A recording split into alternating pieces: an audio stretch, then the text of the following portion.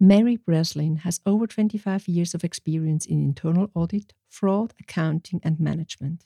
But not only that, she also gained her experience with working for global companies like Costco, Barclays Capital, ConocoPhillips, and Board Longyear. She has implemented and managed audit programs in more than 50 countries all over the world. Additionally, she has led fraud investigations in numerous countries spanning 6 continents.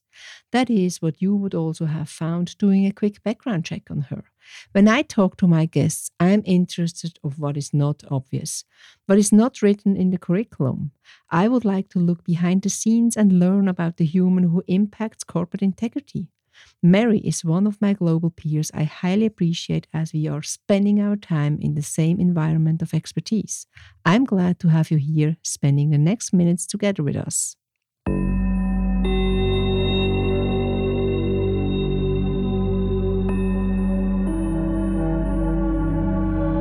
Corporate integrity, fraud, non-compliance, and cybersecurity. Would you like to understand the root causes, detect threats, and take measurements to protect the most precious assets? As a leader, you need to be prepared and stay actionable in the event of an incident. Sonia Sterneman talks in her podcast, The Human Factor, Corporate Integrity Matters, to leaders and entrepreneurs who want to have impact, foster corporate integrity, and act as role models.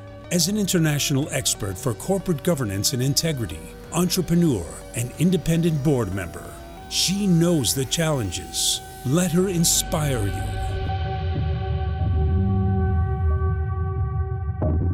Welcome back to this new episode of the podcast, Human Factor Corporate Integrity Matters. You might be a board member, executive or non-executive, a business professional, a corporate integrity leader, or on your way there. I'm your mentor and sparring partner when it comes to corporate integrity with impact. Founder of Corporate Integrity Concepts with the different formats for corporate integrity leadership. With the vision to protect and secure assets, reputation, and actionability. Yours, but also the one of your organization. Why? Because corporate integrity matters to all of us. But now let's listen to what Mary has to share with us in her field of expertise when it comes to corporate integrity.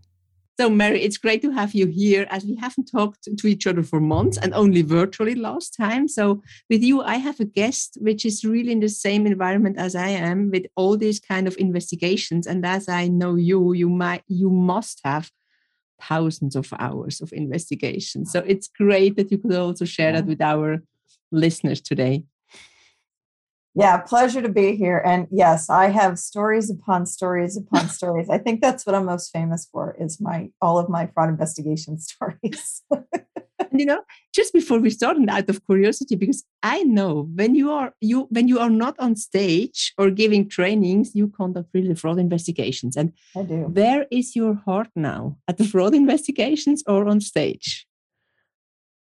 Neither. It's probably in the training. It's probably teaching the world how to not need me as a fraud investigator. When people ask me what I do for a living, I tell them that, I manage a boutique firm that provides continuing education around fraud and audit and things like that.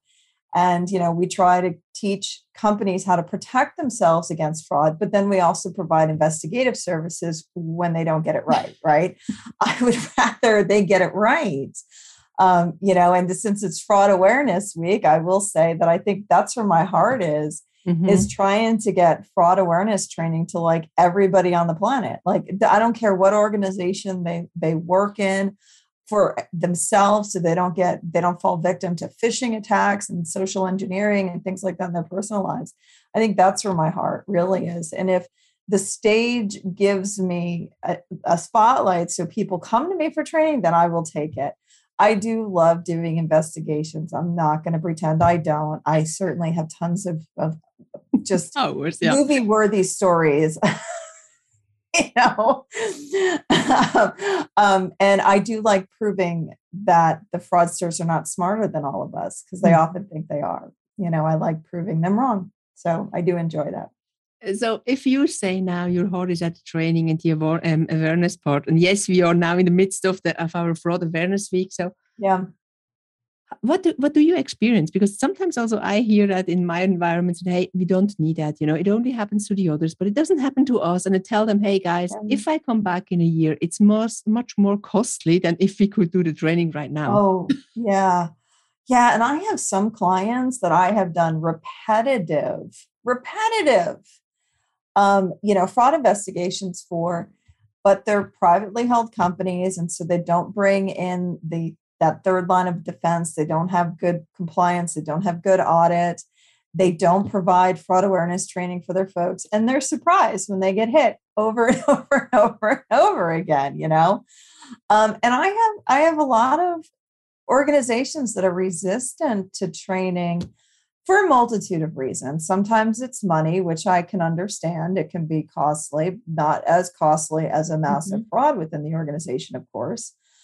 And I have a lot of people who surprisingly are resistant because they're afraid we're going to teach individuals how to become fraudsters. Wow. Which I will admit is a possibility for a small, tiny handful of bad actors out there. It could happen, but I really do think it's unlikely. And so what? If you turn everybody else into a fraud fighter, those bad actors aren't going to get away with it for very long, are they? Right? If they would like to commit fraud, they could also do that without your training, I think. Yes, absolutely. So I find that to be a bit of a hollow rationale, but I think I see different. I do a lot of work with a lot of groups around the world. So I've one of my claims to fame is I've done fraud investigations on 6 continents.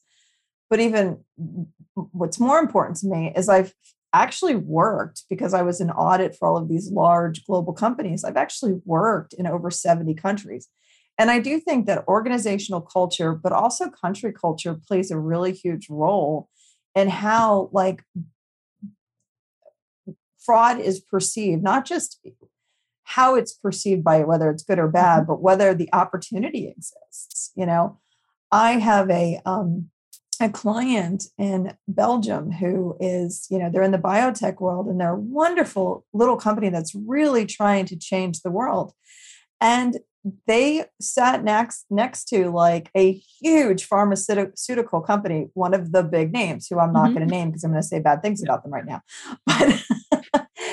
But they were operating with all of this groundbreaking technology. They're literally trying to do what Theranos claimed it was doing. Yep. They're actually trying to do it.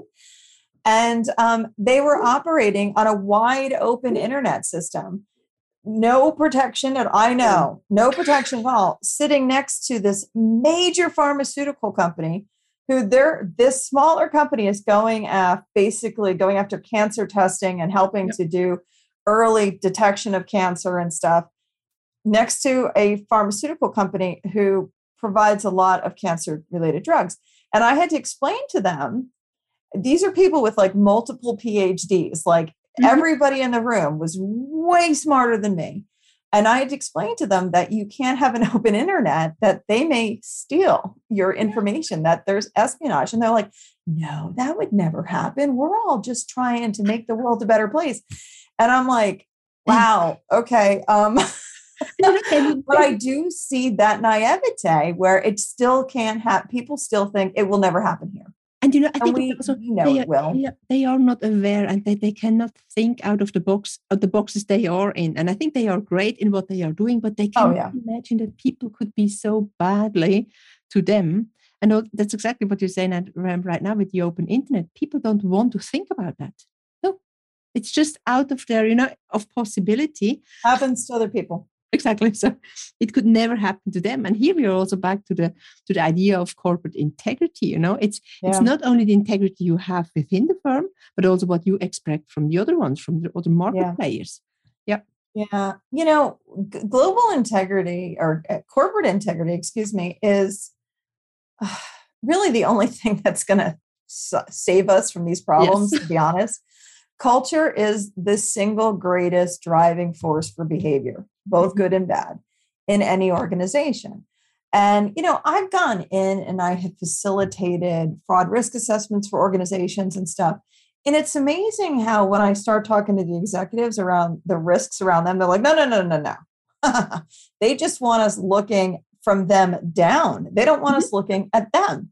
Yeah. And I'm like, yeah, but it's all about you. What Susie in payroll does is not going to make you hit the the media. What you guys do could lead to media, reputation, and potential downfall, which we've seen far too many times, right? And so they want to exclude themselves. And if they do, then it kind of destroys the whole concept of corporate integrity. And they have to be leading it, not just trying to grassroot it throughout the organization, exemplifying themselves. And what I see, it's not only that they exclude themselves as a person, but they also exclude their colleagues, in the boards and also in the non-executive boards. They just exclude this kind of group, which doesn't make sense because if it's you, it's all about the boards at the end. It's not the Susie in the payroll department hitting the company with the biggest fines. Yeah, I had a situation in one of my companies where we had an executive who committed fraud, and it was personal fraud. It wasn't like financial statement fraud. They basically did a expense reimbursement scheme. They were buying business class tickets all around the world, putting them in for reimbursement right after they bought them. Then they were putting them in a second time with all of the receipts from the trip. And in about a 6-month period, they got away with about $75,000 of extra pay. And we caught them because we had very sophisticated data analytics around travel and expenses. Mm-hmm. And we probably caught 2 to 3 people a month around the globe who had violated, our rules. And my team would, and we were very good about this. Like we didn't report somebody on the first violation. We would wait 5 or 6 months to see that it was a pattern, to know that it was intentional, right? We were looking for intentional. And we would put everything together and we'd give it to HR, and HR would go, and these people, nameless, faceless, rank and file employees all over the globe, would just get fired. Mm-hmm. They would just be terminated. And then when this individual came up on this report and I gave it to the executives, the CEO, the CFO, the executive vice president of HR, they were very upset about it. They were like, oh my, well, we're going to get her down here. We're going to find out what's going on. And, they were ready with termination paperwork and everything. And she sat in Canada. They summoned her down to our corporate offices in the United States. And she came in and I saw her come in. I actually saw her out the window when she got dropped off by the taxi. The taxi caught my eye. And then I saw her leave. And I'm like, what happened? So I go upstairs because I thought they would call me up to be part of the conversation. They didn't. And I get in there and the CEO says to me, which, by the way, the CEO is very, very ethical, never any issues with him. So let's start there. I never had any issues with him.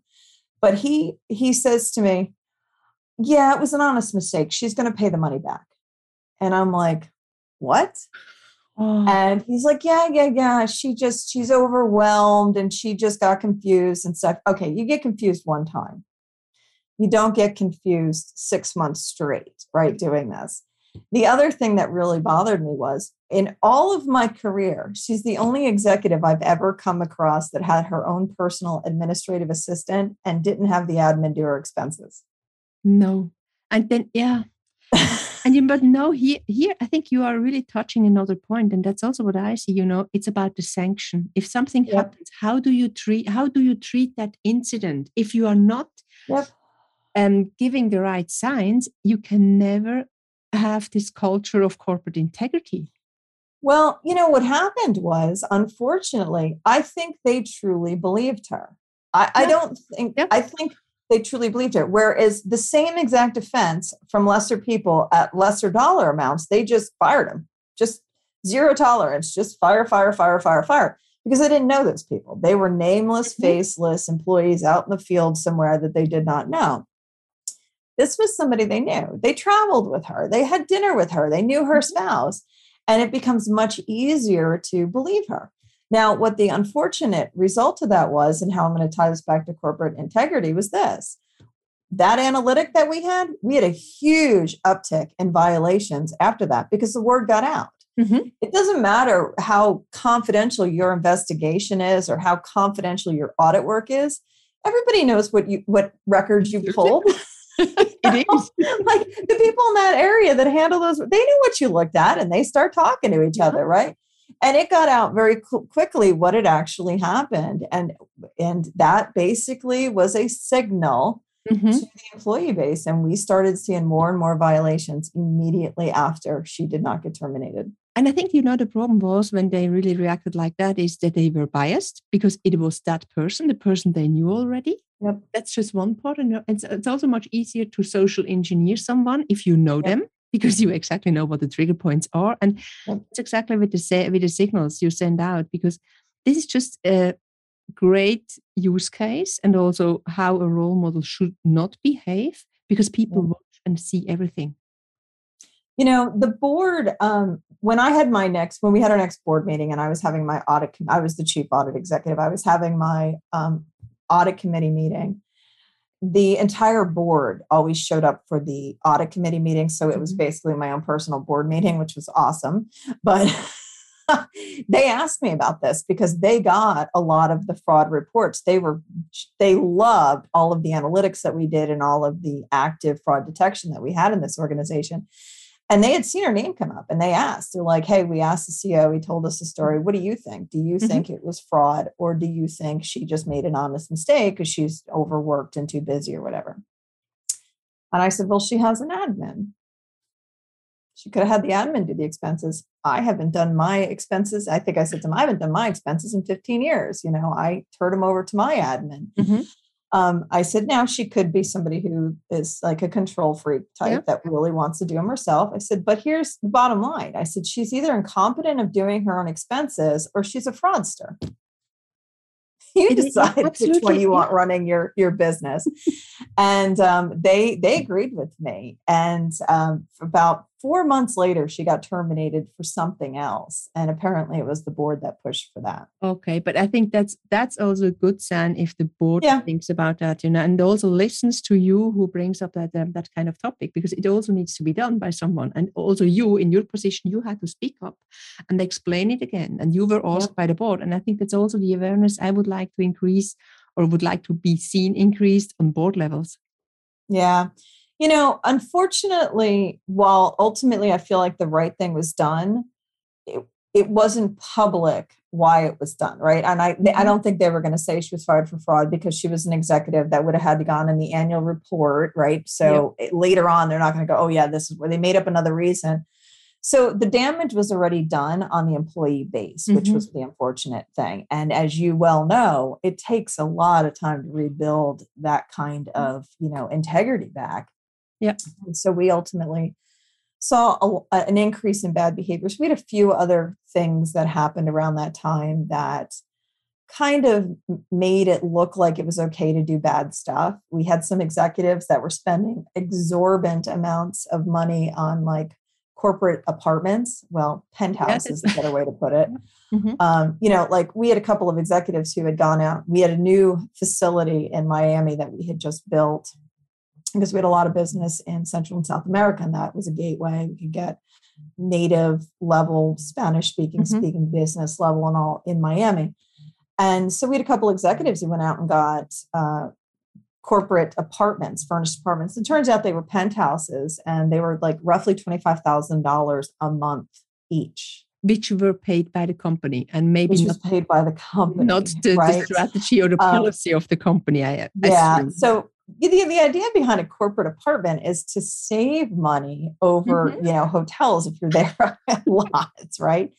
And they were spending less than 1 week a month there. And, I actually had the accounts payable director come to me with these invoices and say, everybody is talking about these. She's like, when these came in, and the executives prepaid them too. So there was no chance that they could be told, you can't do this. She came to me, she's like, you need to say something. So I went and I sat down with one of those executives and said, hey, we probably need to do some perception management here. And what I fully expected was he was going to say, oh my, yeah, of course. You know what this is? We got these 2 penthouses because everybody who travels to Miami is going to stay in these. Like everyone's going to use them. It's going to be for everyone. And so it's going to be a cost saving. That is 100% what I expected to hear. And instead, what I heard was, how did you find out about this? No. Yeah. Not And he even said, I want to know. No? Yeah. He wanted a name. He goes, I want to know who showed you these invoices. And I basically said, you do know what I do here, right? Like, and he would not. And I thought we needed to do some like messaging, like, hey, do an announcement. We have these 2 new apartments that everybody's going to be using, something to manage perception. But no, the perception was actually right. These 2 executives basically got these, and they were like 4-bedroom penthouses. To be used I don't know what the plan was there. But we started seeing, and as soon as word got out around that, we started seeing an uptick in like people pushing the boundaries on what was allowed for expenses over and over and over again, right? The hotels that exceeded limits, food, meals that exceeded limits. It's all in the data. Like you could just see it. And so it's like trying to swim upstream, trying to reel that stuff back in when the leadership doesn't lead by example. You're not going to have a culture of integrity. No, and you're going to see it change that. throughout. And you always have, that's what you said at the beginning, you always have to start at the top because otherwise it doesn't work out. And if they are not looking at themselves and also their colleagues and peers on that level, you cannot have a culture of corporate integrity, never. And you don't, and it's also useless and worthless somehow when you have these kind of trainings because people exactly know they are not, it's not appreciated if they behave like that, and they always feel bad if they think they are the only ones just behaving like they should. The sad thing, and I'm just going to reflect on our society here in the United States. I think that the sad thing here is this problem is not, you're going to have organizations that want to be ethical and are led by people of integrity. And you're going to see it throughout the organization. But we have a lot of really old companies, and changing those types of companies to a culture of integrity is going to require a shift in our society. Right now, it is still bottom line at all costs. And so the vast majority of decision making is around earnings per share and the bottom line. And until we go to some form of responsible capitalism, those pressures on those executives are not going to change. I said to you before we started recording that I believe in my heart of hearts that the vast majority of executives in publicly traded companies at some point in their career had to consider whether or not to break the rules, break the law, do something unethical to hit expectations. Yes. Many of them didn't do it, but most of them had to consider it at some point or another.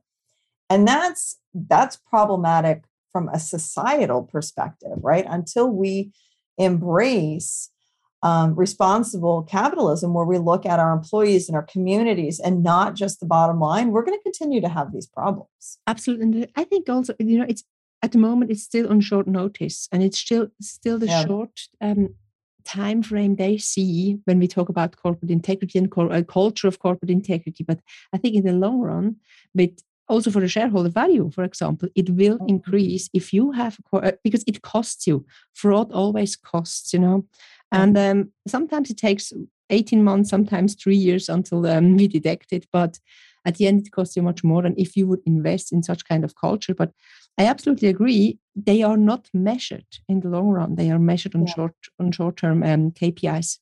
Yeah, and and that's something that shifted over the past few decades, right? You go back to like 1950s when some of these companies were really starting to grow. Post-war, companies are really starting to get a foothold. They were planning for 10 years. Companies don't plan for 10 years. No, 3 years. No executive expects to be there for 10 years, right? So there's a mindset shift that has occurred, and there's a focus on what's even considered long-term.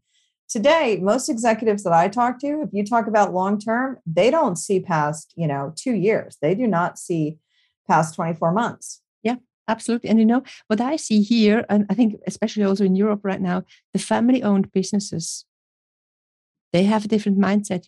They are older somehow, and they exactly know that they have to invest and have a really forward-looking, long-term view on their success story. Otherwise, they will not. They cannot compete with the others. And I think that's also what happens if you are. What you said also before we started recording with all these IPO stories we see right now. Oh, a lot of them are really on short terms. Yeah, and we have this unusual thing that's happening in the world with these SPACs, where these special purpose acquisition companies are basically a loophole into publicly traded. There is zero chance that is not going to result in massive regulatory issues for some of these companies that don't realize what they're getting themselves into. They're going public overnight through the back door. And, I've done a bunch of IPOs in my career, and there's a 1.5 to 2 years worth of groundwork getting ready for that, getting all of the compliance and regulatory things in place, all of the things that you're going to need to have in place, not just getting your books and records in order, but all of the legality that has to happen. And that's not happening with these SPACs. And we're going to see a wave of frauds as a result of them, probably in the next 2 to 3 years. I mean, they were up. There was I don't have the numbers exactly, but they went from there was $5 billion in 2017 to 200 billion this year in these SPAC deals. And I know I don't have those numbers exactly because I don't have them in front of me, but it's that kind of difference. Yep. So I'm just trying to show how dramatic. And these celebrities that are backing them, what people don't understand is they don't know anything about these companies. They don't even know what kind of company is targeted to be purchased at a later date. And they put in these minimal investments into them, tiny amounts of money for a celebrity. But they get a 20% investment in the new company, which means they can walk away with millions, even if it's an utter failure. It is just a recipe for disaster. As a matter of fact, I just wrote a class for the ACFE on detecting fraud in mergers and acquisition due diligence. And I have a whole section on SPACs in there. But that, M&A transactions, they are, how should I say, the possibilities for frauds are huge. We had investigated so many purchase price agreements stories, which it's so interesting. And I'm also looking for investigations we are going to have on these SPACs, because we see the same here in Europe. I don't know the figures by heart, but it's exactly the same hype here. Yep. Yeah. It's anytime there's a back door or a alternate way of doing something that's normally highly regulated, you're going to end up with a bunch of fraud and scandal and everything else. For some of the people, they think it's a easy and cheap way. Well, it is. To do that. And that's why it's going to result in problems. Exactly. So, but you still have the problems, and you still have to be compliant, and you still have to set up the structures and procedures to make sure that, that it really works out. As a matter of fact, when they go after a substantial company that's private to take it public through these SPACs, it's even more problematic, because the bigger the company is, the harder it's going to be to wrangle it into shape if it doesn't already have all of that in that existing infrastructure. If it's not already following GAAP or IFRS, if it's not already got internal audit functions and compliance functions and all of it, if all of that's not already in place, there's not going to be enough time to meet the allotted time frame to get those things in place for a larger organization. So it's going to be interesting to see what happens. But Mary, I think people don't think about that. Oh, this is all I do. Because we are so boring with all our topics and all our structures and the regulatory issues. But I think we just see it because we know what could happen. Because it's just because we did it for too long, maybe. Oh, that's all I think of. And when I talk to people, I say, don't worry, I read all this stuff and I research all this stuff, so you don't have to. Just follow me. Yeah? No. Yeah, just follow me. I'll tell you all about the horrors of the world. But sometimes we are really the ones who always see the bad things or the worst cases. But we have to. I think we are just complementary to all the other ones, and showing them what needs to be done to make sure that we are compliant. Not only regularly compliant, but to all the structures we have to follow. Yeah. I think once you start really doing significant amounts of fraud work, you see fraud everywhere you go. Like I go to convenience stores and fast food places, and I see fraud occurring. And my poor husband is like, stop. Do you have to see fraud everywhere you go?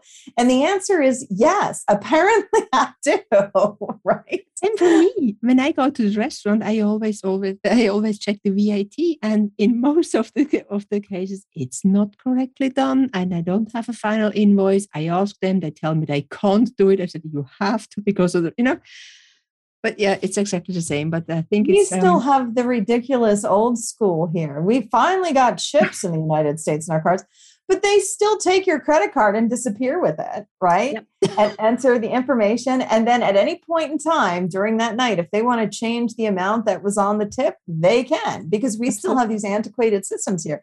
And I ask people about that all the time. Do you check your receipts to your statement? Because I guarantee you, if you do, you'll find somebody who changed the tip on you at some point, right? But everywhere I go, I can't help myself. I see something. I was speaking at the FDIC, which is the federal deposit right here in the United States. They protect the banks. They insure the banks. And I speak for them once a quarter, and I always speak on fraud for them. And it's only an hour and a half talk, and I fly in and I fly out the same day most of the time. I won't try that now because the airlines have reduced so many flights that I can't possibly risk that. Yep. But I used to be able to do that, right? And so I flew in one time and my jacket was like wrinkled. I had this really light pink crepe suit, very pretty suit. And so they have this wonderful speaker ready room where you can go, and it's got like an iron and stuff. It's a hotel room essentially. And so they didn't have a steamer, and you can't iron crepe, but I tried to use you know where this is going. I tried to use the iron steam to steam out the wrinkles in my jacket, and I burned a hole about the size of like a cantaloupe in the arm of my jacket. Now, luckily, the lining of the jacket was exactly the same color as the suit itself, but I had this big black scarring, like burn marks around the thing. But I'm on stage, right? So it's a auditorium where I do these talks, and I'm on stage. So they're not right up on top of me. And we were talking about fraud detection. At the very end of my talk, I made a comment about how, once you really start seeing fraud, once you become good at looking for it, knowing what to look for, you can't stop seeing it. I said, much like this giant hole in my jacket that most of you probably have not noticed until now, but you will not be able to stop looking at from this point on. And I had 50 people come up to me afterwards and go, oh my God, I couldn't stop looking at the hole in the jacket after. I never noticed it until you said it. And then I couldn't stop seeing it. And I was like, that's fraud, my friends. Yes. And that's just how we are biased, I think it's all about the bias. It's like the anchoring, if you just have a figure, you can't get away of that figure, even though it could be multiplied by 20 or whatever. And, it's exactly that. And we just, I think that's just the problem. If you are in such kind of specific territory, you can always see what, Yeah. What's funny about me, and I think you're very much the same, is despite that, I'm still a very optimistic, happy person. I don't go through the world everything is bad, I still think that the good guys far outweigh the bad guys. And, we're still figuring stuff out, but it certainly can be figured out. Absolutely. And, I think, I'm not frustrated at all. And I still like people. I still like them. Yeah, me too. And I also trust people, how should I say? I trust people, but of course I ask a lot of questions. Of course. It's funny. I've been doing fraud for, I guess 20 years now. My God, when did I get to be this old? I started 1992 and it turns now 29 years, huh? Oh, wow. Yeah, no, I started in audit and I was aware of fraud investigations, but I really didn't get involved in any probably until I was a good 10 years into my career. But I look back at, where I was, and I realize I still have some of the same natural tendencies, which is my brain still, even though I'm an experienced fraud investigator, my brain still tries to make up logical excuses, rational reasons for what I'm seeing. My training tells me, stop that, Mary, go look at what's really happening. But I will see something that should be a red flag. And my first instinct is to come up with, my brain will automatically fill in the blank of what it could be that would make sense that wouldn't be fraud. Wow. And then I have to think my way out of that. And I think that's also interesting now for our listeners. They don't have to feel bad if they always would like to come up with an excuse saying, no, it couldn't be fraud. Because that's what I see, a lot of the board members or the C-level management tells me, hey, they feel bad about not having seen that and not followed through the red flags and said it could happen to everybody because it's just a human being. We don't want to have these red flags. No, we naturally want to believe what we're being told, and we naturally want to trust people. That is our default mode as human beings. Mm-hmm. And I'm going to circle back to where I started. That's why fraud awareness training for all is so important.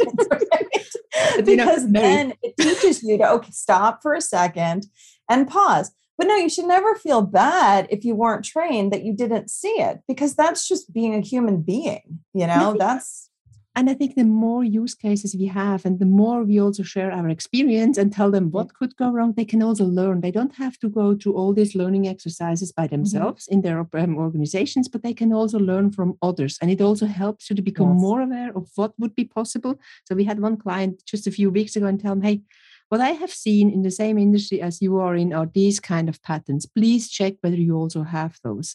And, that's exactly what they need. And I think it's so helpful if they can see that during such a training. So, but Mary, I think we have to come back and have another session just talking about investigations again. No, thank you very much.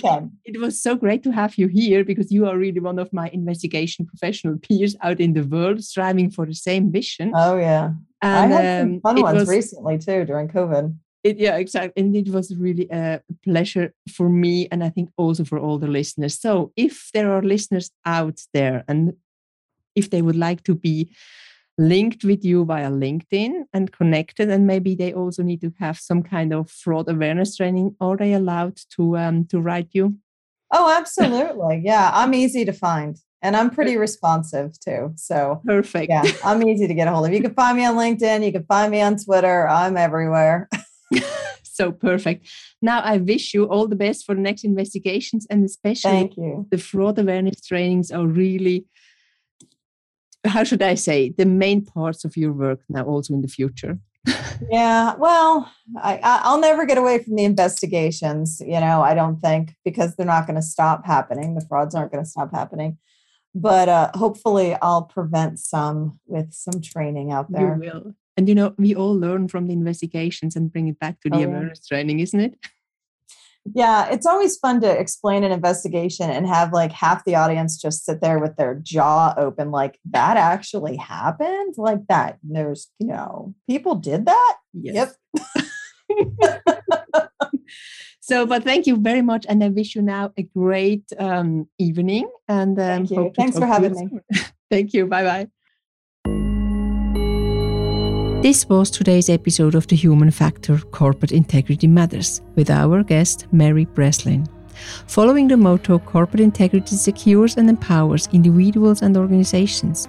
Thank you for listening. My name is Sonja Stirnemann and I'm your host. Stay curious, actionable and a role model. Take care and goodbye. Would you like to learn more, meet peers and getting qualified? So visit the website Corporate Integrity Concepts or Corporate Integrity Academy. Or do you think this podcast could be interesting for someone you know?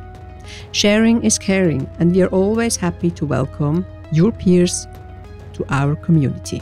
And if you like this episode, subscribe and don't miss any of the future ones. The show notes are, of course, enriched with relevant information, and your connection via any of the social media channels is highly appreciated and will be answered. Promised. And please do not forget, topics of your interest or interview partners are highly welcome. Just send me a note on any of the channels you know.